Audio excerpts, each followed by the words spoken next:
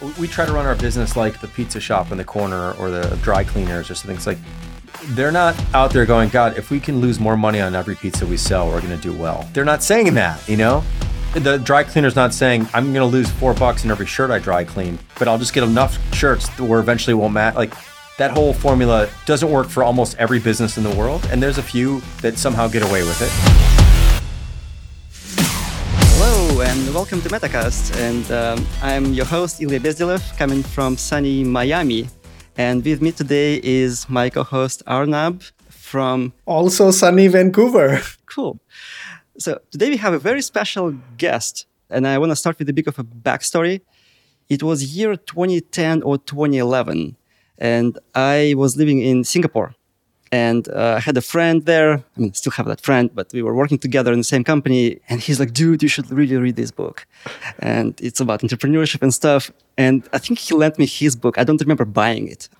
And that book was actually a rework by Jason Fried and David Heinemeier Hansen. And I remember just like swallowing that book in 1 or 2 evenings. It was a great book about how to do business in tech, kind of unconventionally. And it was a breath of fresh air, very, very inspiring. And I think that episode, reading that book and all of the years that passed from there, I've been following Jason and David in 37signals, getting more and more inspiration until finally, it kind of popped. And, I finally quit the job and we started the company with Arnab. So today, it's a great honor to have Jason Fried, the man himself, on the Metacast. Welcome to the show, Jason. Thanks for having me, guys. Appreciate it. Where are you calling from? I'm in Los Angeles right now. Okay. Is it sunny? It is sunny and beautiful. Yes, it is. That's why I'm here. Yeah. Yeah, I grew up in Chicago where it was sunny, barely ever. And now it's sunny all the time, which is nice. So, Jason, I'm sure people who listen to this interview or watch this interview know everything about you because you just publish so much. But if somebody happens to actually not know who you are, maybe can you give a very short summary of 37signals, Basecamp, Hey, and yourself? Yeah, sure. So company's called 37signals, and we started 24 years ago, back in 1999. And we built a number of software as a service products. One of the early sort of pioneers in this world. Basecamp was our first product, came out in 2004. Before that, we were a web design company. So we were making websites for other companies. And that's why we built Basecamp, because we needed a better way to manage all the work that we were doing. We were dropping the ball and I didn't know who was doing what. And it wasn't a good scene. So we had to get organized and get on the same page. And so we built Basecamp. And that turned out to be a big hit. About a year later, we stopped doing website design and started doing software ever since. So we built a bunch of products since then. Basecamp, Campfire, Backpack, Highrise, Hey, some other stuff, built a couple job boards, wrote a bunch of books, Getting Real, Rework, It Doesn't Have to Be Crazy at Work, Remote, Shape Up, and been publishing a lot on our blog and in our podcast, which is at rework.fm. And our whole thing has been try to build a sustainable small business that makes more money than it spends, that's bootstrapped so we get to do it our own way and don't have to answer to anybody. And we've had a lot of fun over the years. We've also built a remote company. So we've always been fully remote pretty much. We've had an office here and there, but everyone's been allowed to work wherever they wanted. And now we're fully remote. So that's sort of a brief history. Happy to go into anything you want. And along the way, just produce some minor pieces of open source software like Ruby on Rails and stuff like that. Yeah. I mean, my partner gets credit for that. So Ruby on Rails, that came out of David, which came out of Basecamp. Basecamp was the first ever Rails product, essentially. And we've open sourced a whole bunch of other stuff since then and are very, very involved in the open source community as well. It's not my particular focus. I'm more on the design business side, but that's definitely David and our engineering team's focus. That was my introduction to Basecamp and all of you through Rails back in around 2005, 2006. Yeah, you were early then because it was out in 2005, I think. I actually contributed a few small things back into Rails too, but yeah. Oh, wow. How awesome. Cool. Yeah. Hey. That's great. Cool. No, it's an honor having you here. Thanks. Well, it's good to be here. What is your role in the company? So I'm the founder and the CEO. And the thing that's interesting is that I wrote a bit about this, I don't know, a few months ago about... Yeah, that's the reason why I'm asking this, because I read the article, yeah. And then Ilya changed his title immediately after that. Well, the thing is that, usually when you're the founder and you think the founder is, that job is over. It's like something you do and then it's done. And then now you're running the place. But I've kind of realized that if you're a founder, if you're one of the original people who started the business, you need to act as if you started the business, as well as if you're the CEO also running the business. So the founder's job is to inject risk into the business. It's to do things we wouldn't normally do. It's to sort of scare things a little bit, and not like fear and that kind of scare, but like, let's do some new things we haven't tried before, like that kind of scariness.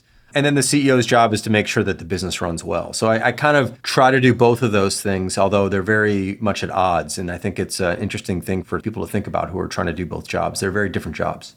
Yeah, I really like that post. We will link to this in show notes, where you said that CEO as a role. So it's not something that you do like 100% of the time. You just wear a CEO hat when the business requires it. But otherwise, you're a founder, which is like, I guess, an all-encompassing thing. Yeah, I mean, that's how I've separated it. Some people might separate it differently, but I think a lot of people don't separate it and they don't think about it because they don't think of founder as a job. They think of founder as a job that was done when the company started and now you're no longer. But I think I've come to realize it's actually a job because there's nobody else who's allowed to take the kind of risks you're allowed to take as founder or is willing to do that. Most people's jobs, people don't want to get fired. They don't want to lose their job, and to do something incredibly risky is, I mean, some companies support that, but at some point, like, there's some ridiculous things you may have to do as founder, and no one else would be willing to take those risks. So it is a job, and I found that that's the job I enjoy more than the CEO role. We don't really need a chief executive officer that often. Sometimes we do. Most of the time we don't. We need a founder who's pushing the company forward and is more on the vision side of things than on the execution side of things. Yeah, it just kind of reminds me, I was listening to a podcast interview with the Netflix co-founder, not Reed Hastings, the other one. Sorry, I forgot his name. I forget his name as well, but yeah. He was saying that when they were switching from the shipping DVDs to digital, they didn't allow the DVD people into the boardroom or something. And I think it's a crazy thing that only a founder can do in the company. Yeah, exactly. It's like they just said, we're doing this. It has to be done. We're going to kind of kill our existing great business because it has to be killed and someone else is going to kill it. And it's very hard to do that unless you're willing to risk it all. And there's only the founder or the founder crew, whoever it might be. They're the only people who can really risk it all. And occasionally you have to do that, although you hope you never do, but you occasionally do. So like working with the same person, DHH, for like 24 years, in an intentionally small company, that's very unusual. How does it work? Like, how is it going? It's longer than most marriages. Yeah, it is. Yeah. I've been married for 10 years, so I've been married to David for 20, basically, plus. Yeah, it's interesting.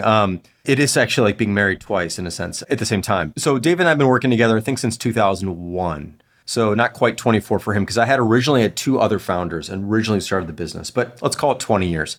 I mean, it's been wonderful. And I think the secret to this is, well, I don't know if they're secrets, but we'll call them secrets. There's a few things. One is to make sure that we both do different things. So David's primarily on the technical side. I'm primarily on the design side. So we don't overlap that much on those roles, but then we do overlap heavily on the business side of things.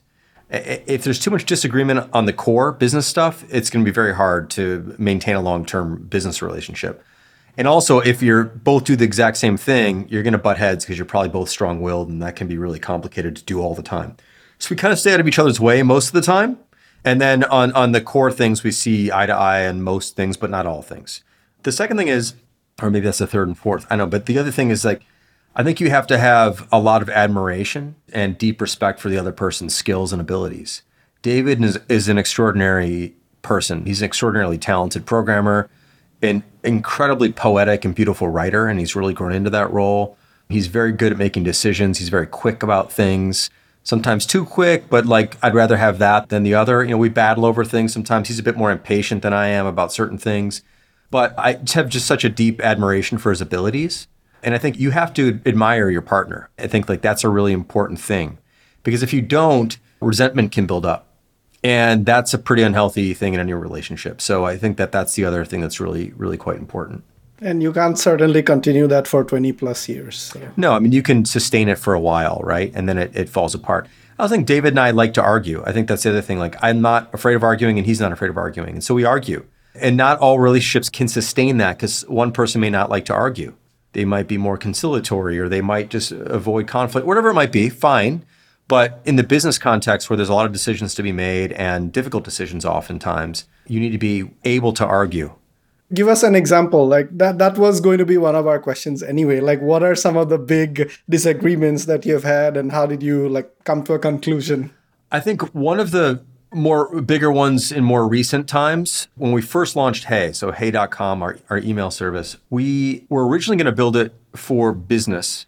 And then we also decided to build it for personal, but it was originally going to be a business email tool. And as we got into it, I had the instinct that like, I think we should make this personal first and launch it personal first, and then come back around later and do the business version, which is what we ended up doing. But that conversation, that discussion and that debate was pretty heavy. David was pretty sure that the business approach was the right approach, primarily because the business approach was where more of the revenue would come in. And also it's our bread and butter. We know how to sell business software. We don't really know how to sell personal software. And he's right about that. He was totally right about that. That we didn't really have good experience selling consumer software, let's say. But I just had this instinct that it was the right thing to do for a number of different reasons. The onboarding was simpler. There was less barrier to entry. You didn't have to move your whole company over. You could just move yourself over. The risk was lower, all that stuff. And we battled it out. I mean, there's a lot of discussions and head shaking and eye rolling and all the things that we both do. And then one of the things you always realize in the end, in most cases, is that the decision you're about to make, it's not that big of a deal, whichever direction you kind of go in.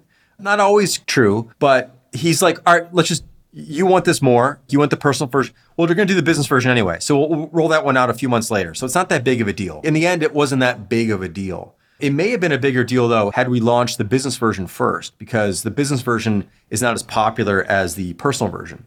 So that would have changed the equation a little bit. By the way, I'm using an example where I was, quote, right, but that's just the most recent thing. There's plenty of things where David's been right about, primarily around size of company and roles and who do we really need and what roles don't we need and a lot of things like that. I tend to be more optimistic about experiments. He tends to be more skeptical about things, and oftentimes he's right. In many ways, easier to be a skeptic because most things don't work anyway. So we battle that kind of stuff out occasionally. I don't know. But I think, we all have our shares of wins and losses. One of the things we've adopted is this concept of disagree and commit. Amazon, which we are very, very familiar because of our years at Amazon. Yeah. Oh, yeah. Yeah. Amazon, right? Bezos' thing, right?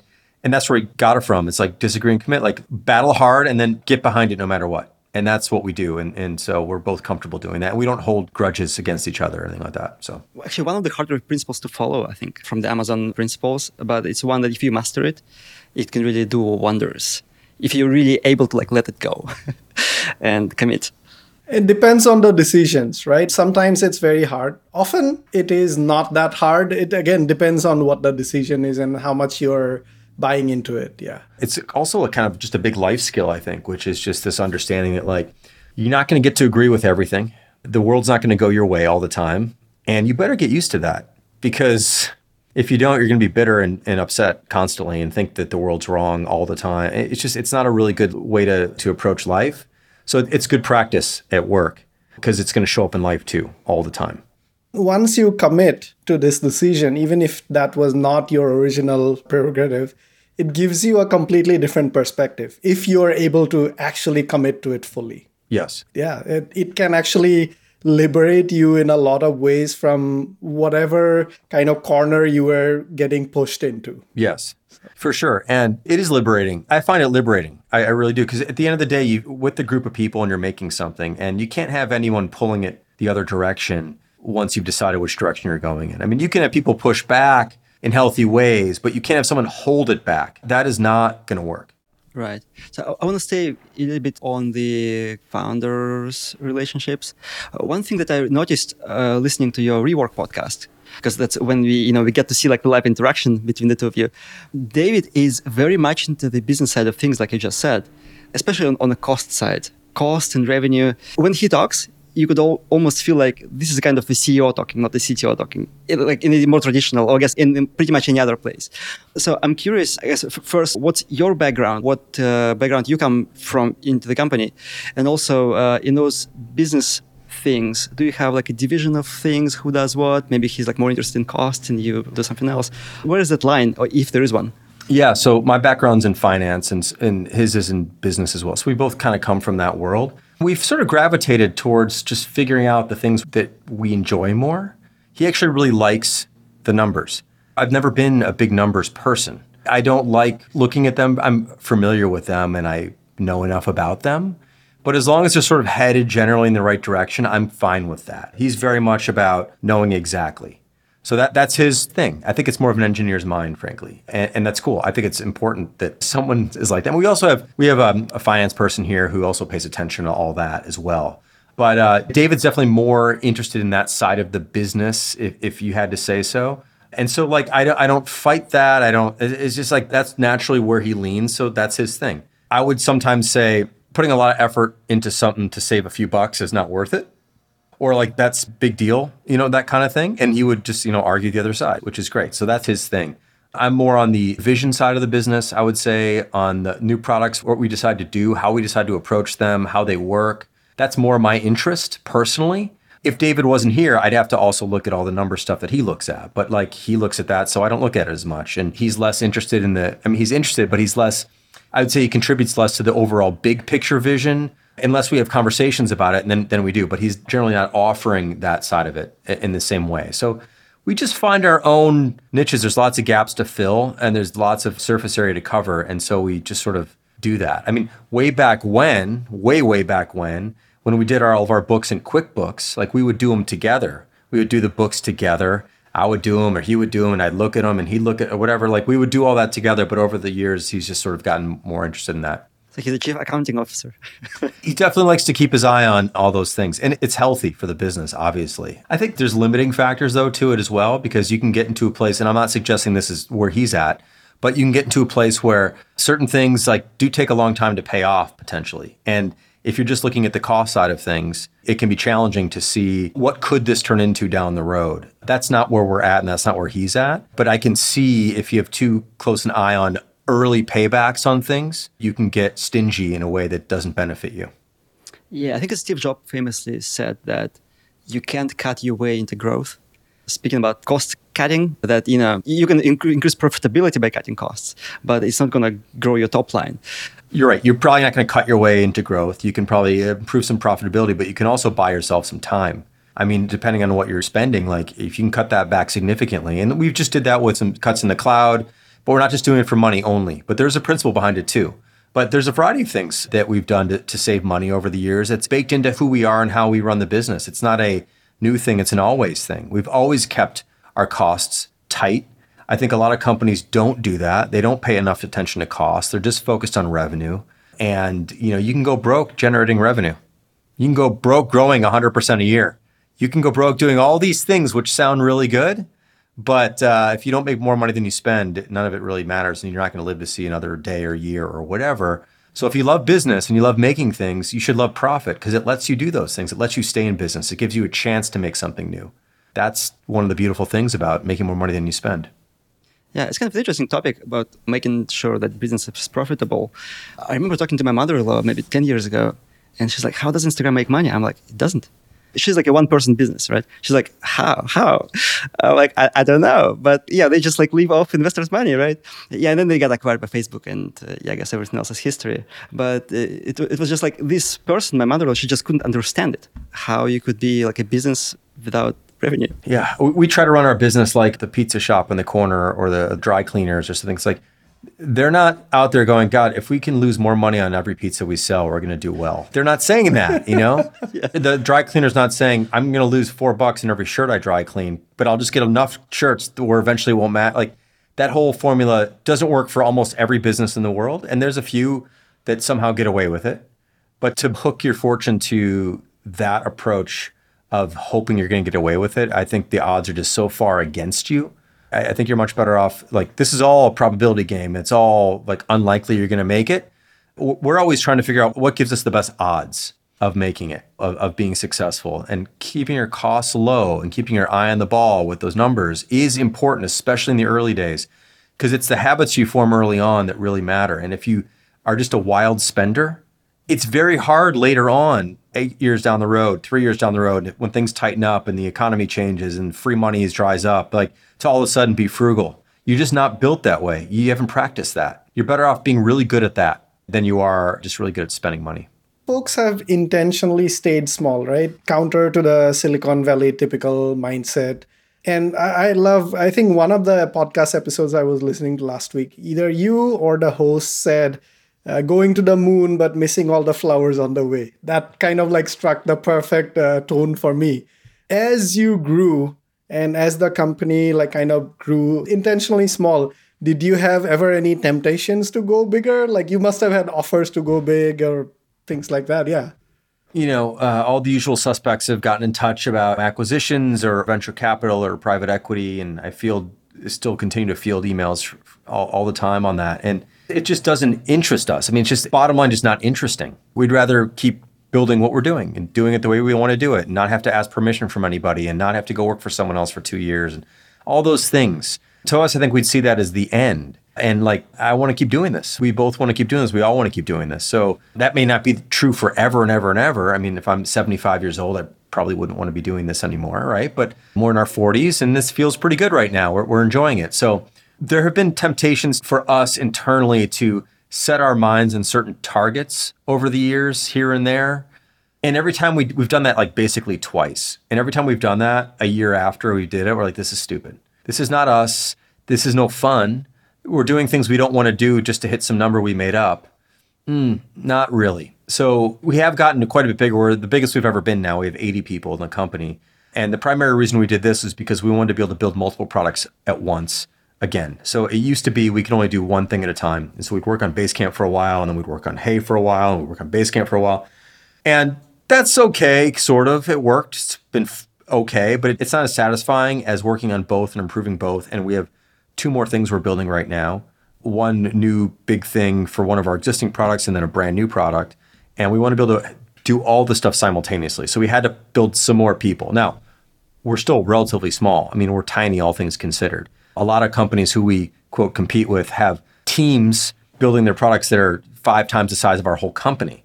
So we're small, but we're the biggest we've been. But it feels like this is big enough. We're not really hiring at the moment. We might fill a role if a role opens up and there's a handful of things here and there perhaps, but we feel like we're at a really good size right now and we have more than enough to do what we want to do. And if we can't do it, we don't do it, or we wait to do it, or we do a simpler version of it. That's the right pressure to have. And that's the pressure we've always had. And I think that's where we like to be. That's a space for us to do our thing. The other thing is like, if someone gave us $50 million, I wouldn't know what to do with it. Honestly, I would not know what to do with it. We don't want to hire more people, so we'd have to just spend it on marketing or advertising. It's like, that would be fun, but it would screw up all of the economics. I don't really think it'd be a good idea for us. And so we don't really want it, and we don't need it, and we're not going to take it. You've always kind of thought this way, right? And now you have Basecamp and Hey, 2 different products. Soon you're going to have 4, you said. But for the longest time, when you had just Basecamp, how did you think about risk in this world where you're intentionally small, working on one thing, but you make like one fatal mistake or something like that, or a competitor takes over and you're out? That can happen.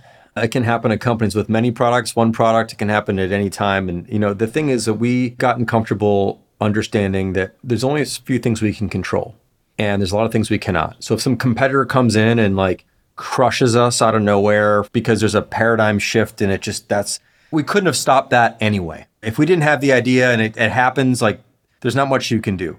What we can do is focus on what we know how to do it better, take good care of our customers, take good care of our employees, be proud of the work that we're doing, do our best, and get our message out the way we know how, and share and teach and all the things. And that's what we're good at, and that's what we can do, and we'll continue to do that. There are lots of risks, of course, out there. Many of them are things you can't control, and a lot of people obsess about those things.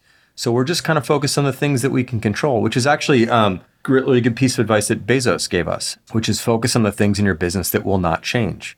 The example he gave us was, I know he's talked about this publicly, I think, as well, but was like, people aren't going to wake up in 10 years and wish Amazon's selection was worse. They're not going to wake up in 10 years and wish Amazon's shipping was slower. They're not going to wake up in 10 years and wish Amazon's prices were higher, And he's like, what are those things in your business? And so for us, it's like, people aren't going to wake up in 10 years and wish Basecamp was more complicated. They're not going to wake up in 10 years and wish Hey was twice as expensive. They're not going to wake up in 10 years and wish our customer service was terrible. So we're focused on the things that we can control, that we know we can deliver at a high level and continue to improve on. and take care of everybody that we can. But that's it. I can't do anything about the asteroid hurtling in from outer space that no one's aware of until the last minute. There's not much I can do about that. So we tend not to get wrapped up in fear the things that we can't control. I think back in 2006, I think you took investment from Bezos. That's the only evidence of external investment that we found about your company. So I'm curious, how was it, and if he still holds the stake? Sure. Well, first off, so he bought a piece of the company from David and I. So none of his money ever went into the business. So this was like secondary sales. So David and I took that money and put it in our pockets. And the business has always been 100% funded by customer revenues, always has been, and 100%. So none of his money made it in. But he owns a small piece of the business because we sold him some of our shares. And yeah, he still owns his stake. And it's been great. I mean, like, we learned a lot from him. We used to talk to him once or twice a year. We'd have dinner once or twice a year. But we haven't really spoken for a few years now. And if we ever needed to get in touch with him, we could. We have to send him numbers every year, that kind of thing. But it all happened sort of, back, this is in 2006. We'd been, again, approached by all the VCs and the whole thing. And it never interested us and still didn't. But then Jeff reached out, and it was amazing to have a chance to meet someone like Jeff. So, remember back in 2006, like, Amazon was big, but not anywhere near as big as they are today. So it was more of like an entrepreneurial small company story, even though they're quite big. But this, single founder who built this thing, like, yeah, sure, well, of course we'll meet up. He'd seen me speak at this conference in San Diego, and one of his other portfolio companies had used Basecamp. And so I think there's like a triangulation, and he was curious about what we were doing. He likes company. He likes people who are different, approach things differently and the whole thing. So we met up. And we really liked him, and he liked us. And we talked a little bit more. And eventually, it was an opportunity for David and I as founders to take a bit of risk off the table. So we were 2 years in. Basecamp had launched in 2004. It's 2006. This whole thing could come burning, crashing down, right? Who knew? And the traditional thing is, well, you keep pouring all the money back into the business, and back into the business, and back into the business. But we always thought, like, what if the business goes out of business after doing that? You get nothing for it. You put in all this work. I mean, you get your salary along the way, perhaps, but if you keep throwing everything back in, you get nothing out of it. That's a bad outcome. So we're like, well, let's say this thing all went to hell and just blew up, and a competitor came in and wiped us out, or we made a fatal error or whatever it was. Like, we put a lot of work into this thing. If we take some money off the table now, we can put it away, and it would reduce our overall exposure and risk. And if this thing fell apart, we wouldn't have nothing to show for it. And it gave us a lot of confidence to just go for it, actually, because now we had a little bit of cushion in the bank personally that we could go for it a bit more. And so it was really nice. So that's why we did that whole deal. And it was the only deal that ever came close to being a straightforward deal like that. Like, I'll buy some shares from you guys. I don't want to be on the board. We're not going to have a board, so you're not on the board. No control, really. There's a couple little clauses where there's some things where some situations where he could have some control, but generally no. Minority share, so we own the majority. He didn't have any power there. And it was just like, he wasn't after power. He wasn't after any of those things. He was after supporting interesting entrepreneurs doing interesting things. And also, because we're an LLC and he owns shares in the US, that means we distribute whatever profits are left over to the members of the LLC. So he's getting distributions every single year off of his investment. It's been a wonderful investment for him. And he still owns his share. So he owns his share, making money off his share without having to sell any of his shares. That's like the sort of the dream, kind of like an annuity situation, basically. So it also gave you folks enough of the freedom to take hard decisions in the years afterwards, because you never felt like, I mean, if we make this big decision, it dies. It's fine. We still feel that way. I think it's a healthy way to feel. You want to feel some fear of it in the sense you don't want it to go away. But also, you've just got to come to terms with the fact that it could. And so David and I practice a lot of negative visualization on all sorts of things. Like, what if we spend 2 years on this product and launch it and it sucks, it doesn't work? Okay, that can happen. And if that happens, we're going to be all right because we've got this other thing going on, and let's try something else. And this new thing we're working on right now is a big, unusual new thing for us to try, and that might not work. And we're going to sink, half a year into it and see what happens. And like, maybe it works, maybe it doesn't. And if it doesn't, that's okay too. We don't have to pin our future on these things. So we obviously hope they work though, but if they don't, they don't. So we've thought about that. And we're always thinking about that. So, but it definitely helped comfort us back in 2006 that if this all fell apart, it wouldn't be for nothing. And I've just seen too many entrepreneurs, because the story kind of is just pile it in, all in. Whatever you make, put it right back into the business and grow. Well, until it doesn't work. And then all the potential gains you've made are all gone now. I don't want to be that way. That's just how we want to do it. Some people want to throw it all in. They're poker players all in, and that's fine too. Totally fine. But that's not right for us. So we went this path.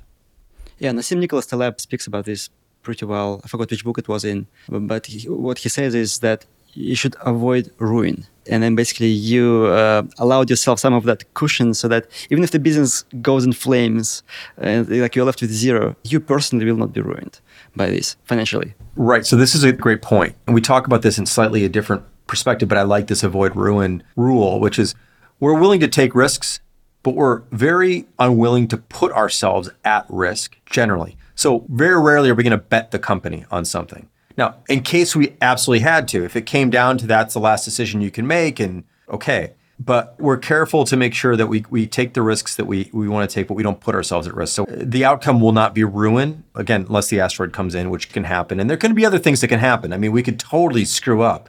We could botch customer data terribly. Like there's things that we could definitely do to ourselves. Absolutely. But we're not deliberately choosing a path that could lead to that. Something could inadvertently lead to that because we didn't pay attention to something. That's on us. But we're not like, all right, Basecamp, we're like not going to pay attention to it anymore. And we're going to put everything we have on this really risky new idea. And sometimes that's maybe necessary in some companies, but we have a good thing going. So it's not necessary in this company. So we're not going to do that. So staying on the topic of these new ideas, are you at this point with 80 people big enough that you're focusing on all four things at the same time? Or are you switching around, like you mentioned, between products? We're focusing on all four things at once. One of them is a whole new product. One of them is I've mentioned this before, one of them is a calendar for Hey. It's almost its own product in itself. It's a whole thing, which certainly if we didn't have Hey, we could launch this as a separate product. It's a product basically. And then Basecamp and Hey email itself. So there's four things that we're working on essentially simultaneously. 3 to 4, because when I think of it as we're working on Hey, even though it's a new part of Hey, it's really 3 things because it's still Hey, but it feels like a separate product. And our teams are small. We have teams of 2. We've hired up some product teams, so we can work on all 4 at once. You know, we don't have 6 teams on Basecamp anymore. We have a few teams on Basecamp, a few teams on Hey, a few teams on this other thing, and 1 team on this other thing. And that's working out great for us right now. You talk a lot about the 6-week cycles where you plan what's going to be delivered within 6 weeks, and then that's how your company operates on this kind of 6-week cadence, whatever, 6 to 8 times a year. So that definitely works for incremental improvements of existing products. How about things like Hey, for example? I mean, you can't build an email client in 6 weeks with email servers and all that, right? It probably took, I would say, probably at least a year. 2 years, yeah. So what's the process there, I guess process or approach for these kind of more strategic investments? Yeah, so it starts out very loose. It's usually like a team of 2 or 3 people like going off into the woods to prototype some ideas and to see where we get with it. There's no time frame. They're pioneers, literally pioneers going out into the unknown. And you don't know what you're going to find, and you don't know how long it's going to take to get back. You're not going to spend years out there, a few months. So they're not in the 6-week cycle. They're not. It's like, let's spend a few months. So let's call it 12 weeks, few months, seeing how far we get with this. Are we getting somewhere? We've gone down roads before. We've spent a few months and we've gotten nowhere, or we've gotten somewhere and the somewhere we got to we didn't like, and so we stopped. But other times, like oh, we're onto something here. We're excited. It's a feeling. You get goosebumps. Like there's something here. I don't know what it is. Something is here. And then you go, oh, let's put a little bit more time into it. It's kind of still loose. And then there's a point where you're like, you commit. You go, there's something here. We now know what that something is. We don't know what all of it's going to be, but we know what the core of it is. And we believe that there's something here. And then you get on a cycle system. So then we go 6 weeks at a time and we build different sets of features. So it's cycle after cycle after cycle after cycle after cycle until we decide to launch it. So it starts out very loose and amorphous, not on the 6-week cycle thing. We finally get somewhere we like. Then we move it onto the rails, basically onto the 6-week cycle track. And then we just go back to back to back to back to back on those. We don't spend those 6-week cycles exploring anymore. We spend them building things we know we need. So it's still like up to 6. And by the way, when I say 6 weeks, some features take 2 days or a week or 3 weeks. It's up to 6 weeks. But those are structured projects now. So it's like boom, boom, boom, boom. Like the screener in Hey, it was like a 6-week project. Reply later, where you can stack up a bunch of emails to get back to people later on and reply to them all at once. Like that was a distinct feature that happen within a cycle. Like these are things that start to pile up and then you knock them down cycle after cycle after cycle. So that's how it works. And then you set a certain, like typically we'll set for a new product, we'll set a launch date that's like 6 months in it. We'll be like, okay, let's just say it's April or something. We'll be like, okay, look, we got to launch this by October. And so we're like, there's enough time, 6 months-ish to like finish this thing. But also like we're shipping in October. So we got to keep in mind that it's not going to do everything we wanted to do. It's going to have to be a lot of trade-offs along the way. And that deadline's pretty hard and fast unless something happens. So like something unusual happens. So there's still room, but you got to hone in now. Just curious, why is there a deadline there? That seems like it goes a bit counter to what you typically say, right? Like no expectations, no specific roadmaps or goals. Deadlines are our friends though. So like in six-week cycles have deadlines. Everything's about like, this is all the amount of time. So the idea is that it's really an appetite. It's like we're willing to spend 6 more months on this thing, then we got to get out the door. And these are really healthy things to do. Otherwise, things will go on and on and on. Because the thing about software is that software has no edges. So a physical object, so I got a can here, right? It's very obvious, like this is a good design. It fits in your hand. It's not too heavy, It's made of a light aluminum. So if there is some weight in here, I know there's something in it. If this was made of lead and I picked it up, I wouldn't be able to tell if there was liquid, like all the things, right? And we would all kind of agree this is good. If this was like 7 times as tall and really big, you couldn't grip it, we'd go, that's a bad idea. And if it had spikes on it, that wouldn't work. And it's so easy to look at a physical object and go, no, there's limits here. Physics has rules and that would be a bad design. Software doesn't have any of those things. It just grows. It just grows and grows and grows and grows and grows. And until you stop it from growing or spreading, it won't. So for us, like V1, the first initial version, like it has to stop somewhere. It can't stop when it's, quote, ready, because it'll never be ready because you always have more ideas than you're able to do. So it's more like we have a 6-month appetite to finish this damn thing. That's like a few cycles. It's only V1. We'll keep working on it right after it's out, but it's got to get out. And that's why we have these deadlines, but they're not set way ahead of time. So it's not set like at the beginning, but as we're getting close, we're like, okay, we're going to give this 6 more months and that's it. Is that helpful? I mean, does that make sense? It's like at some point you got to draw a line. Yeah. I think it also like the 6-week cycles when you're working on say Basecamp, it sounds like you're literally picking the things that you want to work on at the beginning of those 6 weeks. Or maybe there's a bit of a higher level, like these are the next few things we want to work on and this is what we'll pick up. But for a product like Hey, I think that's sort of a bit longer time scale while knowing that we still have to ship this before all of these things are going to be bolted on. Makes sense, yeah. Yeah.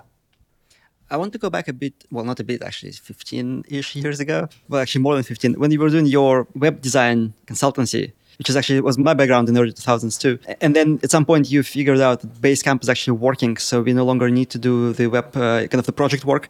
And then you actually renamed the company from 37signals to Basecamp. But I think probably around the time when you introduced Hey, you renamed back to 37signals because now you have a kind of greater portfolio of products.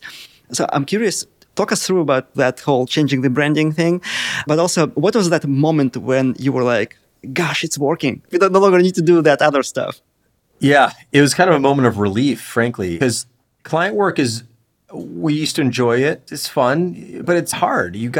All the software's hard too, but it's hard because you got to find the next client and you work hard for them and deliver stuff. And a lot of it never gets used or gets used in a way that like isn't quite what you were hoping for. And you give a lot of advice and it's not taken and that's all fine. That's just how it goes. But at some point you're like, we've been telling people what to do for 5 years now. Let's see if we know what to do. Let's do our own thing. And so when it became clear that we could support ourselves just on the software side, we just were enjoying it a whole lot more. It's better than going out and finding another client and doing a contract and trying to bid and pitch against other companies and all that stuff. You've been through it probably, it's a slog. You're always on somebody else's schedule. Yeah, you're on someone else's schedule. You're competing in different kinds of ways. It's frustrating work. I find it to be frustrating in the end. And so when you're doing it for yourself, it just was like, this is what we love to do. We love to make things anyway. We're making things for other people. Now we get to make stuff for us. And we have enough people who are willing to pay us for it. And we can keep doing it. Let's not do client work anymore. So it was a smooth transition, but it was a relief. It was like, this is going to be great. This is more fun for us. We enjoy this. It was great every single day to do the things. And then we could see things working because oftentimes you make a recommendation to a client And you don't really know if it's going to work or not. And it's like 4 months before you find out if they even did it. And then you don't even know if it's going to work. This immediate feedback was really pleasant, frankly. So that was that. So then we did that and we developed a bunch of other products. We had this like crazy 4 years. We did Basecamp in 2004, Backpack in 2005, which was a personal like information organizer, kind of like Evernote or Notion, years ahead of those. So it's like Basecamp, Backpack, then Campfire, which was like a group chat thing way ahead of Slack before that was around. And then Highrise, which is a CRM tool. So we did one product a year for 4 years. And then we did some other stuff as well and wrote some books and did some other things. And then it turned out that at some point we realized we can't do all these things anymore at a high level. We're relatively small. I think it was like we had 30 some odd people at that point. And we had too many products. Mobile was coming on the scene. Like mobile wasn't a thing. Mobile apps were not things until 2007, 8, something like that. When the iPhone was kind of hitting whatever that was. I think it was 2007, maybe 2008, 9, whatever it was, when native apps came out. Anyway, and like every product now is 3 products. You got to have a web, a desktop, Android, iOS. It's like 3 different code bases, 3 different products. It's a lot. You have 4 things, now you have 12 things. And it became a lot. So we decided to consolidate and just focus on Basecamp, which was our biggest winner. It was like 10x anything else that we would ever done. Highrise was our second most popular product. Great business, but not as great as Basecamp. So decided to focus on Basecamp, renamed the company to Basecamp to reinforce the fact that that's who we were and that's what we were doing. And did that for many years until we had this itch to make something new, which turned out to be Hey. Didn't start out that way. It started out as we were going to make a new version of Highrise, which is our CRM tool. And as we were doing that, we realized that we were building this really unique and interesting email tool instead. And so we kind of, this is actually what we're doing. I see. I remember bringing this to David. So I was working on this with a fellow named Jonas who used to work for us. Jonas and I were going back and forth on this design for this new CRM tool. And I remember going, I want to use this for all my email. Like, I don't just want to use this for like businessy stuff. I remember making this pitch to David because David wasn't involved in that project at the time. I'm like, David, I think we're making like an email thing here. And it was a cool meeting because he was surprised. I was sort of surprised even that this is where we were going. But sometimes it's just you follow the trail and this is where we were going and we got excited about it. Anyway, once we did all that, once we launched this, we're like, we can't be Basecamp anymore because it's not fair to Hey. But we were Basecamp when we launched Hey. And then a little bit later, we're like, Hey is a success. We need to be like a multi-product company again. So we're going to go back to 37 signals. And that's how I know there's a lot of like, why'd you make the call and how was the decision making? But like, that was the timeline essentially for how it happened.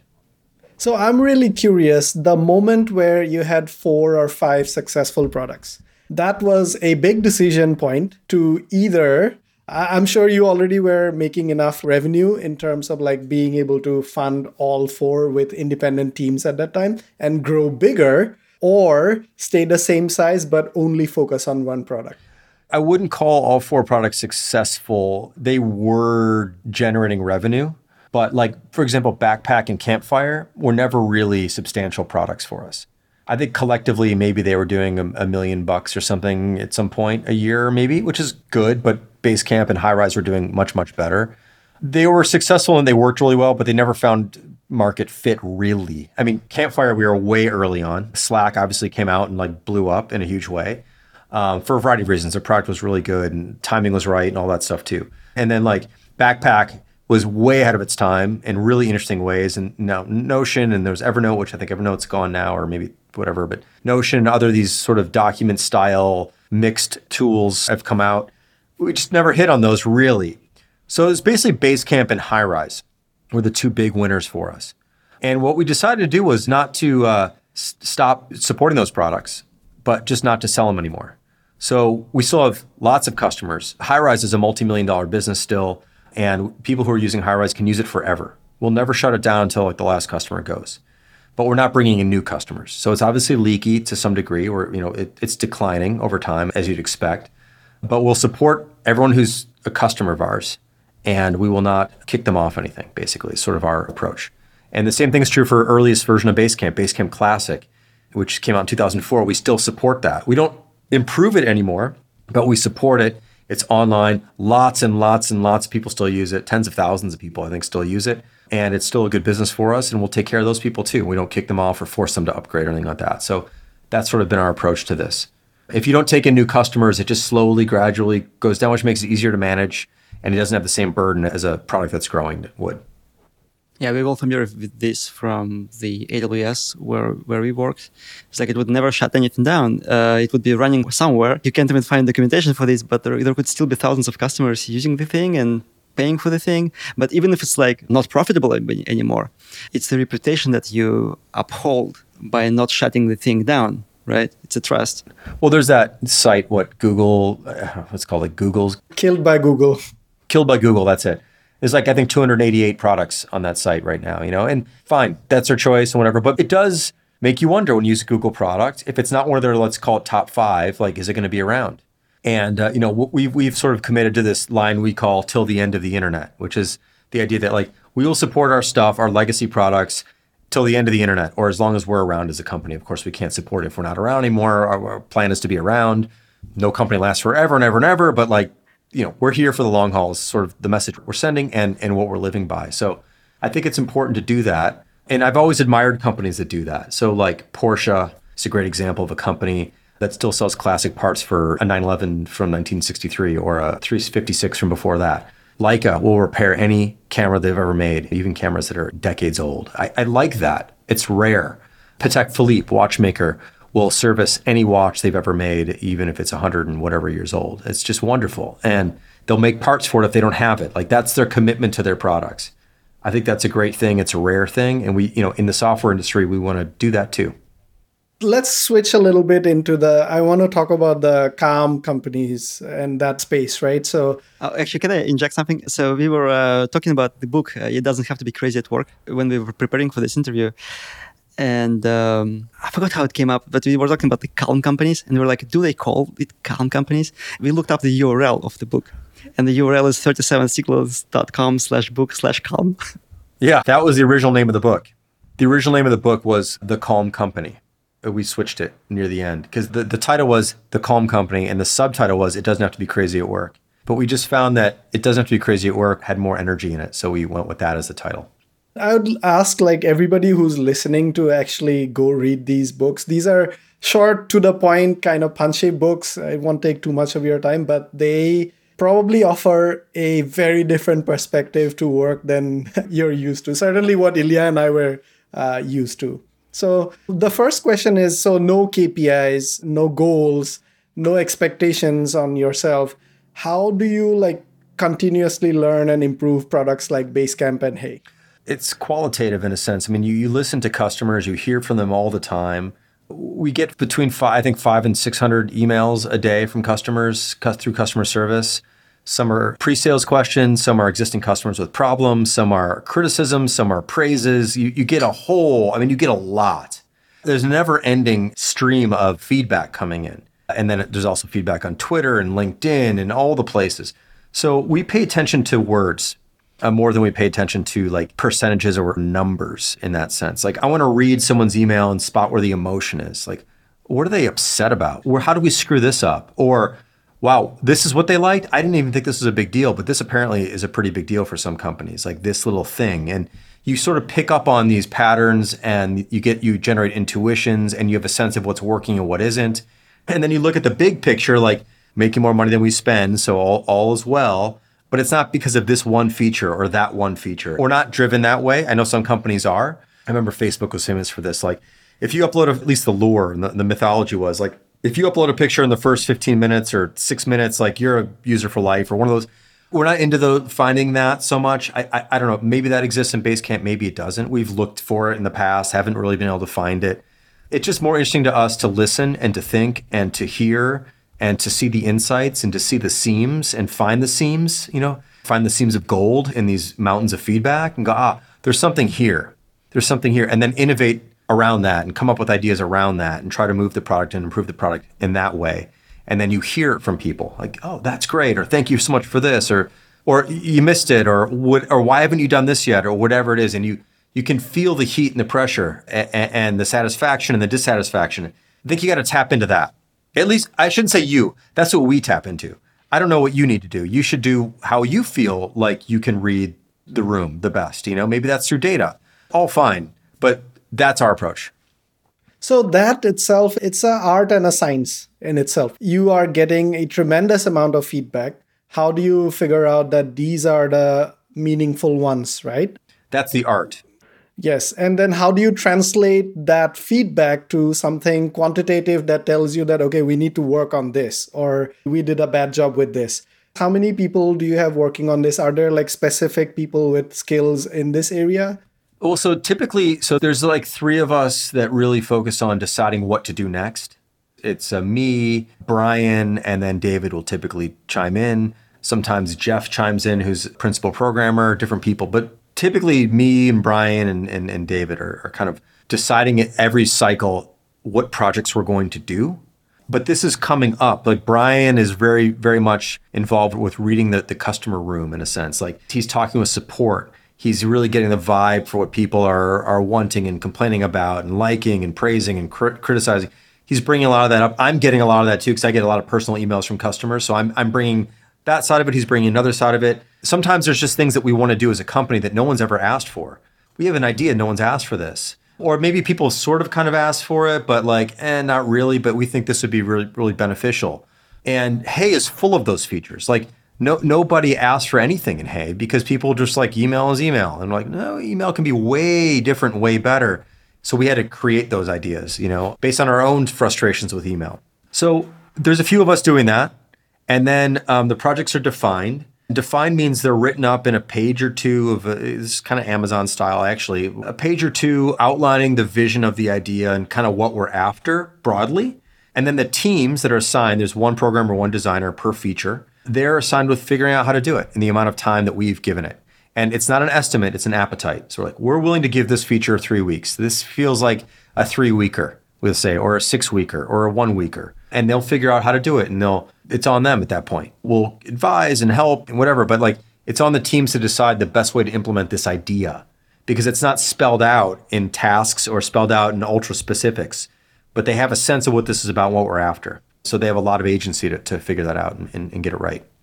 And then how do we know if it's right? We don't really know. You ship the feature and we don't go out and survey customers. We don't look at the data really. It's just sometimes we might if we're curious about something. I don't know. Every time we've ever done that, it's like, well, 11% of the people have used it. Like, I don't know, is that good, bad? I don't even know what that means. What if it was 13%? What if it was 8%? We made the feature. There it is. It exists. And for those 11%, maybe it's the best thing in the world. And I don't know. And we could find out, maybe, sort of, or we could trick ourselves into thinking we could find out.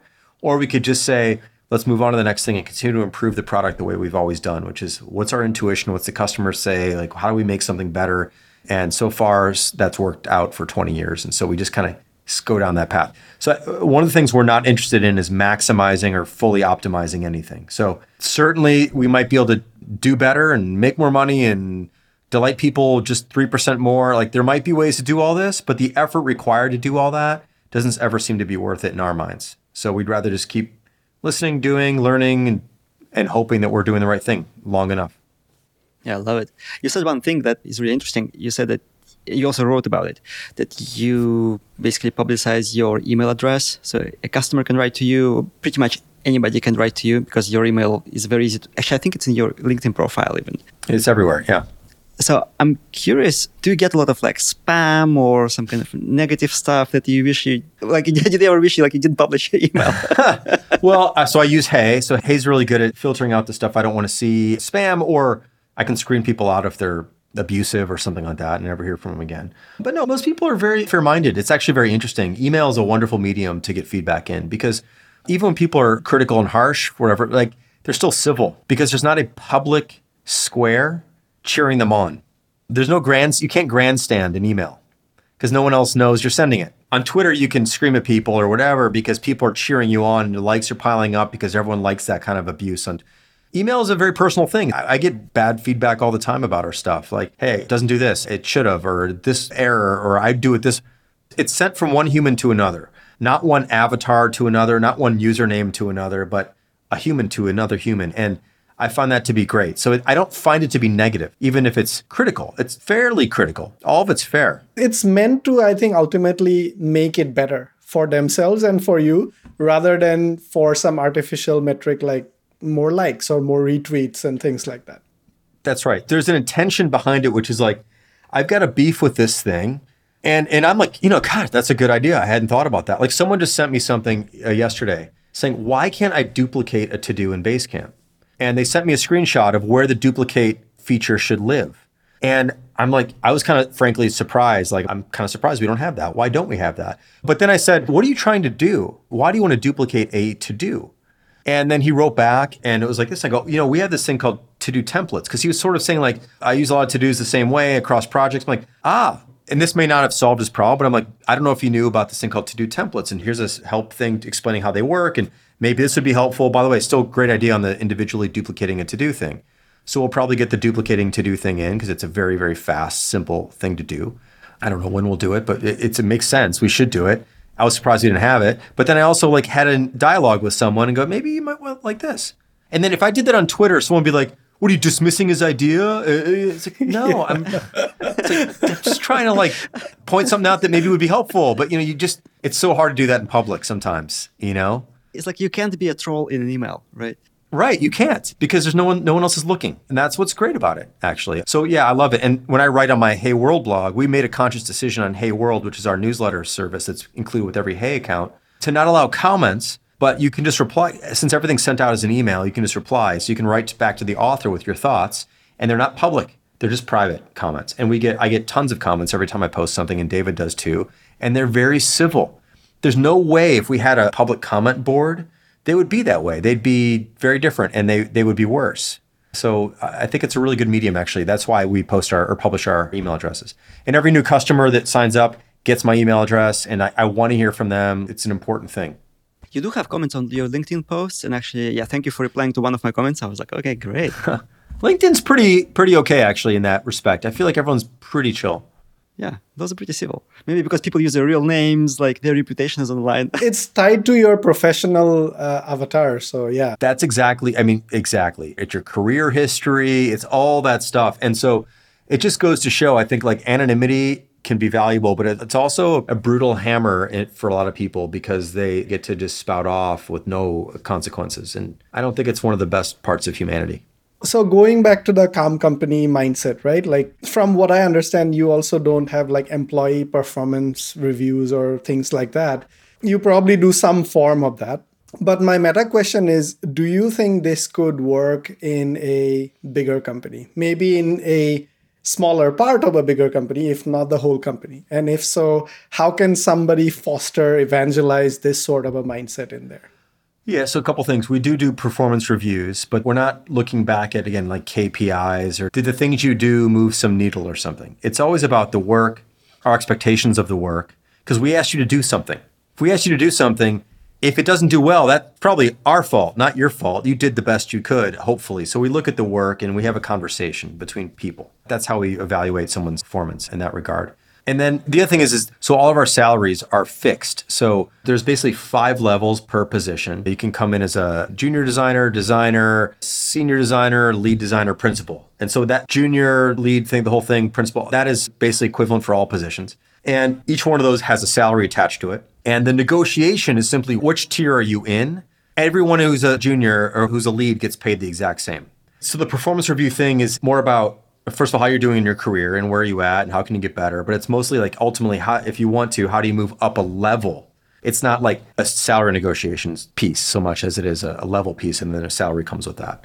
That's kind of how that works. What was the second part of your question? I forgot, I'm sorry. If somebody wanted to adopt this sort of like no KPIs, no goals. Oh, at bigger companies. I mean, I have 2 answers. The first one is I don't care. I don't really care about big companies. There's enough people who do. I'm for the small company. I love small companies. So I'm more interested in what works for them because that's the majority of businesses and the ones I really care about. That said, one of the books that inspired David and I right from the beginning was a book called Maverick by this guy named Ricardo Semler. Have either of you heard of him? No. I'm not sure the book's in print anymore, but I know you can get it probably on Amazon or wherever. It's awesome. It's about this Brazilian, it's a true story, Brazilian businessman. His father had built this big, huge industrial company, I think 8,000 employees. They made like oil pumps and like industrial equipment, heavy industrial equipment. Very traditional business in a very traditional company in a very traditional country, Brazil. And he inherited the business or took over. And he walked in there and he goes, I don't get any of this. There's like a rule book. It's like so rigid, just not about humans at all. And he's like, I'm throwing this all away. and we're going to sort of figure it out as we go. And the book is all about how he really radically transformed this business in a really positive way by not doing all the traditional things that most companies do. It's been a while since I've read it, but one of the wonderful things is that the company doesn't get to hire managers. Teams hire their own manager. So if a company needs a manager, the team they do all the interviews and they get to choose who their manager is going to be. Salaries at that company were a completely open book, which was totally not something that was ever done before down in Brazil. The factory workers get to rearrange the factory floor any way they want based on their understanding of how it should be. Not someone up top. This is how we work. This is how we move. This is what's safer. So they had all the freedom to do that. There's a million different fascinating radical things at a company of many, many thousands of people. Now, that's one example. We're another example on the small end. So this is an N of 2, which is basically nothing. But I think so many more things are possible. And I think if the answer is, well, it can't happen here, or we're too big, or you're already going to lose that battle. So I think a lot of it is just will and interest. But the biggest thing I would say is you don't change if everything's going well. If you're happy with how things are working at your big company and it's a very rigid place or whatever it is, then fine. But I think if you ask people, do you think this is the best we could do? They'd probably go, probably not. This is really annoying and this is really annoying. There's red tape here and I'm trying to do this and this is always getting in the way. When there's enough motivation to make a change, I think people should be open to exploring different things. And you don't need to do it all wholesale all at once. There could be one small thing or one team or one experimental place of the business where you can do some of these things and not try to change it all at once, because that's probably not going to work either. So I do think it's possible. I think Amazon's a good example of this in its own way. The 2 pizza team thing, is that a pretty realistic thing? We were a 2 pizza team when we were there. Okay. So 2 pizza teams, that's pretty radical. Yeah, Ilya ate 1 pizza, I ate the other one. Great. I love it. That's a pretty radical principle. And the fact that meetings, if this is all the mythology you hear, meetings don't start until people sit down and read the same thing together or whatever these things are. These are highly unusual things. And they worked there. I mean, these things can work if they make sense. And I think a lot of things big companies do don't really make sense, but they do them because they do them out of momentum and habit and history. So I think some of these things absolutely can apply. No question. Read that book though, Maverick. I think you guys, it thoroughly motivated us. And David and I refer to it all the time as giving us permission to try new, unusual things. So the point you just made goes back to, I think, the founder versus the CEO mentality. Because I think to make radical changes, you actually have to be either the founder or the owner of the company. You have to be the principal, not an agent. And, when I was leaving Amazon in 2020, Bezos was still the CEO. The company was running well. But then I came into Google, which was run by an agent. Sundar still is hired person who grew through the ranks, right? And you could just feel that kind of indecisiveness from the CEO.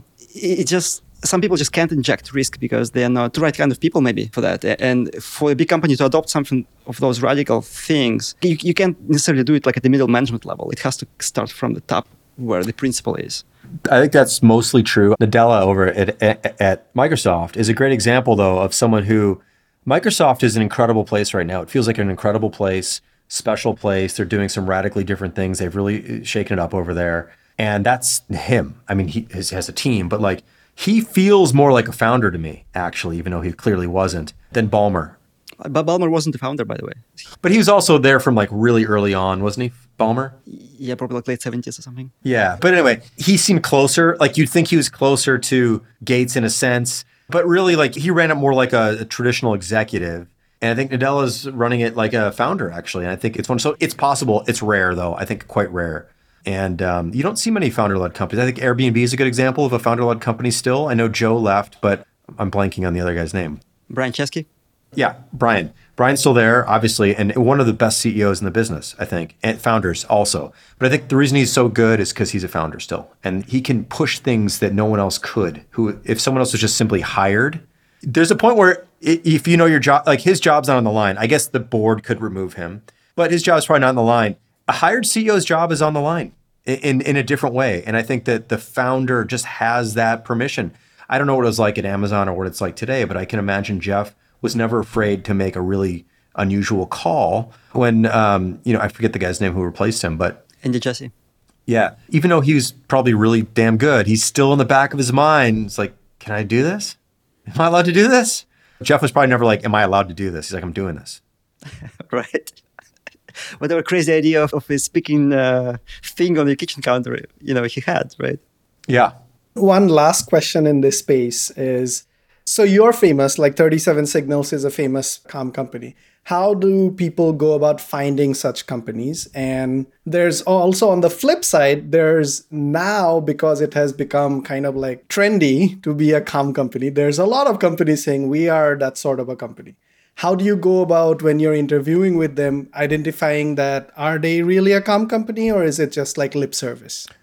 Well, I mean, I know someone's been trying to compile a list, but people have asked us to make a list, but it's so hard to verify. I would ask if you're looking to work somewhere and they profess to be this way, or even if they don't, I would just ask some basic questions like, what happens if it's 6 o'clock on a Thursday and I need to go home?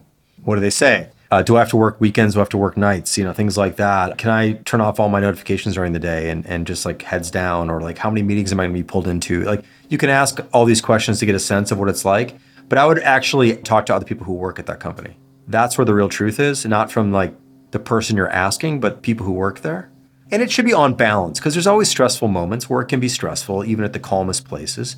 But on balance, how does it feel to work here? What does it feel like to work here? What kind of pressures are we under? That kind of thing. Those are the questions I would probably ask of someone who works there. And you can find people on LinkedIn, and Glassdoor. I don't know. Glassdoor had people who work there or only people who don't work there anymore? Probably has both, but then I don't know if you're able to contact them. I see. So yeah, use LinkedIn and say, hey, I'm thinking about working here. I would love to, off the record, have a sense of what it's like to work there and talk about it.